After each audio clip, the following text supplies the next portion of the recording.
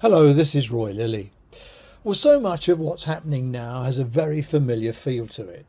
Writing in these troubled times only requires directing the reader to what I wrote earlier. However, not today.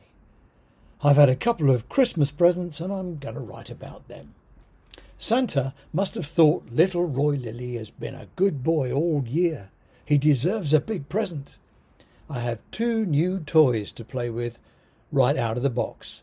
1 red one and 1 blue one. Labour Shadow Health Secretary Wes Streeting and Tory backbencher and member of the Health Select Committee Paul Bristow. Both made an appearance in the Daily Mirror, and I linked to the article in the e-letter. Streeting told the Mirror exclusively Tories are leeching cash from frontline medics to fund NHS bosses' massive salaries. Leeching? Streeting is complaining that 8,000 NHS pen pushers are paid £80,000. Streeting, who is not remunerated for being Shadow Health Secretary, earns a basic annual salary of an MP of £81,932. In addition, he's able to claim allowances to cover the cost of running an office and employing staff, travel and maintaining constituency residence or a residence in London. Money leached from the public purse that might be better spent on care for the elderly, perhaps. Streeting claimed huge sums of taxpayers' money are being paid to consultants. He didn't mention he is a former consultant with PricewaterhouseCoopers. Streeting, who has managed to tag the Labour Party manager bashers, is oblivious to the facts. The NHS spends less than 2% on admin, compared with 5% in Germany, 6% in France and about 17% in the US.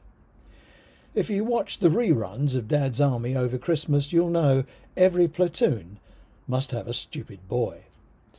The other toy in my box, Tory Paul Bristow, who opined in the same article in the Mirror the 36 people who have a salary of over £250,000 didn't look like money well spent. Well, you can bet the farm most of these people have worked in the NHS for over 20 years. They'll be responsible for budgets of £1 billion or more, and a lot of them will be medics as well as managers and will have earned merit awards for their practice. I would have thought Bristow would have known this. After all, he is a member of the Health Select Committee. Or he only needed a breakfast table conversation with Mrs. Bristow. She knows a thing or two about the NHS. She runs a company called Health Comms Consulting. Among her clients, some big health suppliers, they include the All-Party Parliamentary Group on Women's Health, the All-Party Parliamentary Group on Obesity, the All-Party Parliamentary Group on Vascular Disease, the All-Party Parliamentary Group on Adult Social Care, and the UK Sepsis Trust. Now, in November last year, Bristow wrote in the Times about banning MPs from consultant lobbying and went on to say, "I'm proud of my role in the campaign to get Sepsis 6 pathway adopted in the NHS."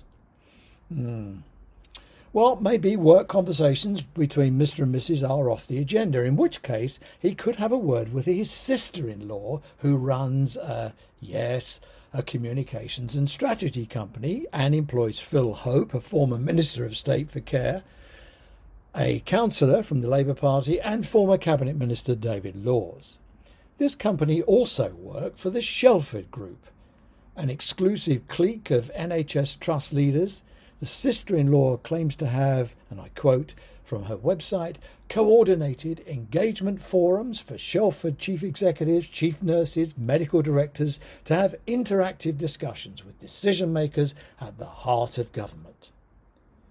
We also enhanced and managed the external reputation of the group through effective coordination and day-to-day management of its media and social media channels. Well, I can't find them on Twitter, and you've probably never heard of the Shelford Group. Doesn't look like money well spent to me. The in-laws need to have a word with you-know-who and put him straight on NHS salaries. Yes, of course, this is all above board, declared, perfectly legitimate, and no laws or regulations have been broken. How does it look? Oh, I nearly forgot. My other Christmas present was one of those scented air freshener candles. Thanks for listening. We'll speak again soon. Bye for now.